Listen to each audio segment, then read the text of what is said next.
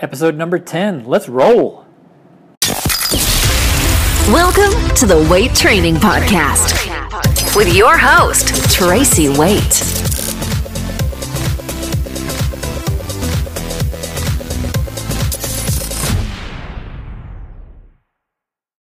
Hey, Coach Tracy checking back in with you guys. Thanks so much for checking into the podcast. I'm really excited and thrilled that you guys are here and supporting this podcast, so thank you from the bottom of my heart. This episode is about my coaching manifesto. I think in life it's good to have a manifesto, which are principles and thoughts and approaches that you have to different parts of your life, whether it's your family, whether it's professionally, whether it's sports as an athlete or as a coach. And so I'm going to just share a few thoughts around my coaching manifesto as to why I coach and different things that I find that are important to me when it comes to my approach and my thoughts and my feelings around coaching. And this might be something that helps to spur you in giving you ideas as to why it is that you coach or why it is that you play a particular sport, because I think it's important to have self-awareness and to understand yourself and to understand the motivations that you have when it comes to why you do what you do, and making sure that you are enjoying the ride and enjoying the journey. So my coaching manifesto is broken up into 8 parts, and so I'll go through each one of those and give you an idea of my thoughts on each of those 8, and that's pretty much going to be it for this episode. So it'll be a quick one and one that hopefully you get some value out of. So Coaching Manifesto for Coach Tracy. When it comes to coaching, I think about this in terms of my volleyball club coaching. So number 1 for me is making sure that I'm teaching the game. And what I mean by that is making sure that I'm not only teaching the skills of volleyball and what it means to execute at a high level in this sport, but I'm also talking about teaching the strategy, teaching how to read defenses, teaching how to read an offense, teaching how to interact with your players, with the referee, with the coaches, with athletes from the other team, because I think it's important to honor the game. And if coaches aren't teaching all of that, I think that it can get lost as to a little bit of the reasons why and the value behind any particular sport, volleyball being specific in this case. So that's the first one for me. Number 2 on my manifesto is making sure that I'm developing strong leaders. I believe that in order for a player or players on a team to really get to the best that they can get to, they have to develop as a leader, because the definition of a leader is somebody that is looking at themselves and how they can improve and how they can bring more value to the team or the organization. And I think until athletes do that, and how they're looking at their preparation, looking at their practice, and looking how they're executing in games, and evaluating that every time they step out onto the court, that's what creates good leaders. And so it's very important to me to make sure that I'm sharing the tools of the trade as to how to do that effectively, because that will carry over after they leave the court. It's going to carry over into their interactions with family, with colleagues, with friends, with other students. And leadership is something that we should all be trying to develop and be stronger in our execution of that. So that's basically why I have that as number 2 on my manifesto list. Number 3 is making sure that practice or training is game-like. I think sometimes it's easy to get to where we're stuck into teaching the skills that go into a particular sport and focusing too much on that. And I think this depends on what age group that you're coaching, but it's making sure that as often as possible that we're able to get our coaching to make sure that it mirrors what it would be like in a game, so that when our players and athletes are in a game situation, it feels as familiar as possible because they've practiced that way. I have the thought that in games and in pressure, nervous or stressful situations, most people revert back to the lowest level that they practiced at. And so making your training game-like really helps them to understand that practice carries over to the game, and making sure that how they execute in practice and doing it at a high level of focus and concentration and 100% effort, that will carry over and will serve them very well when it comes to game situations. Number 3, I've got to make sure that as a coach that I'm enjoying it and that I'm showing passion. I don't think if we aren't smiling and using tone and inflection and talking faster and louder, which helps you to come across as excited and enthusiastic, if we don't have that as a foundation to our coaching, I really think that we need to think about whether this is the right profession or the right sport to be coaching.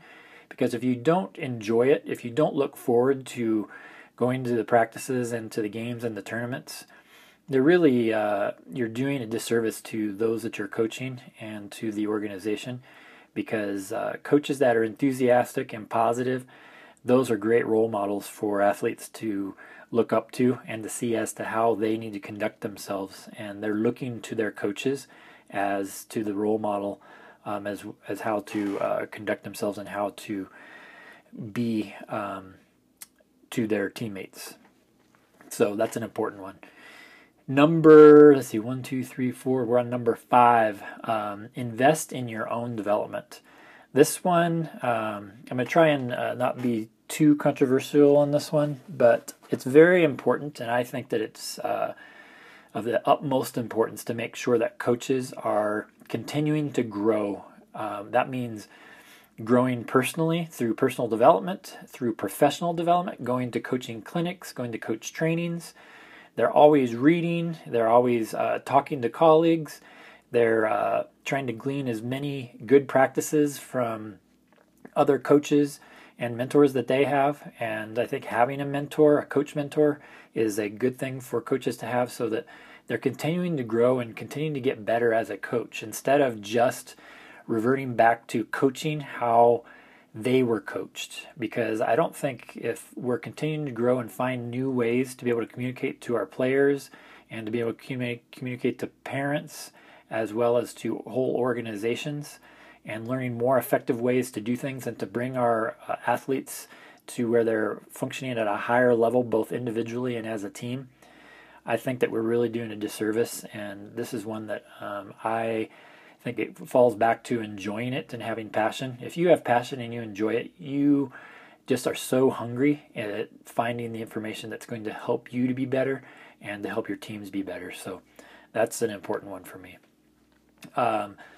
Number 6 here is making sure that we put the athletes at the center of everything that we do.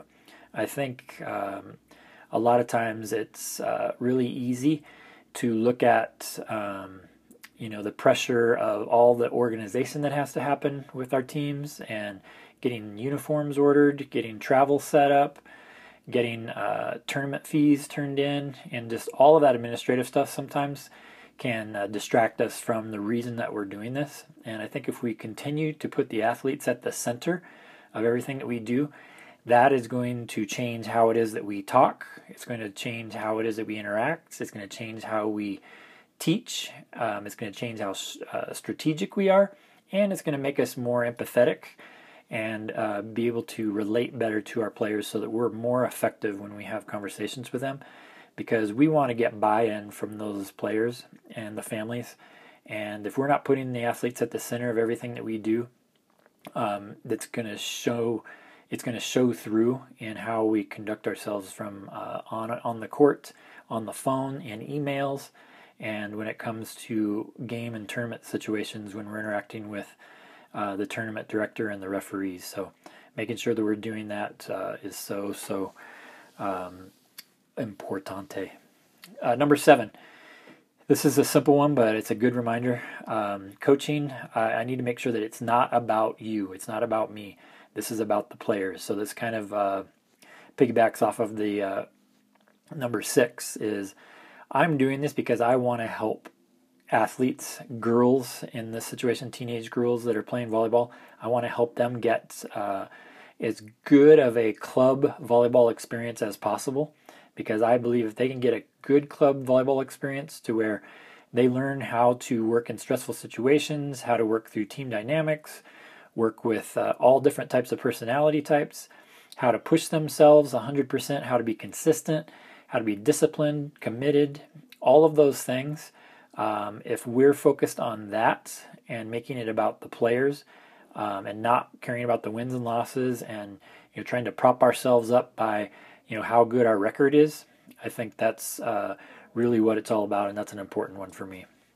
And then last but not least, of course, is keep it fun. Keep it fun for myself, keep it fun for the players, keep it fun for the parents, because if you don't have passion and you don't enjoy playing this sport, you're going to burn out very quickly, and you're not going to look forward to coming to practice, and of course you're not going to look forward to giving 100% in practice.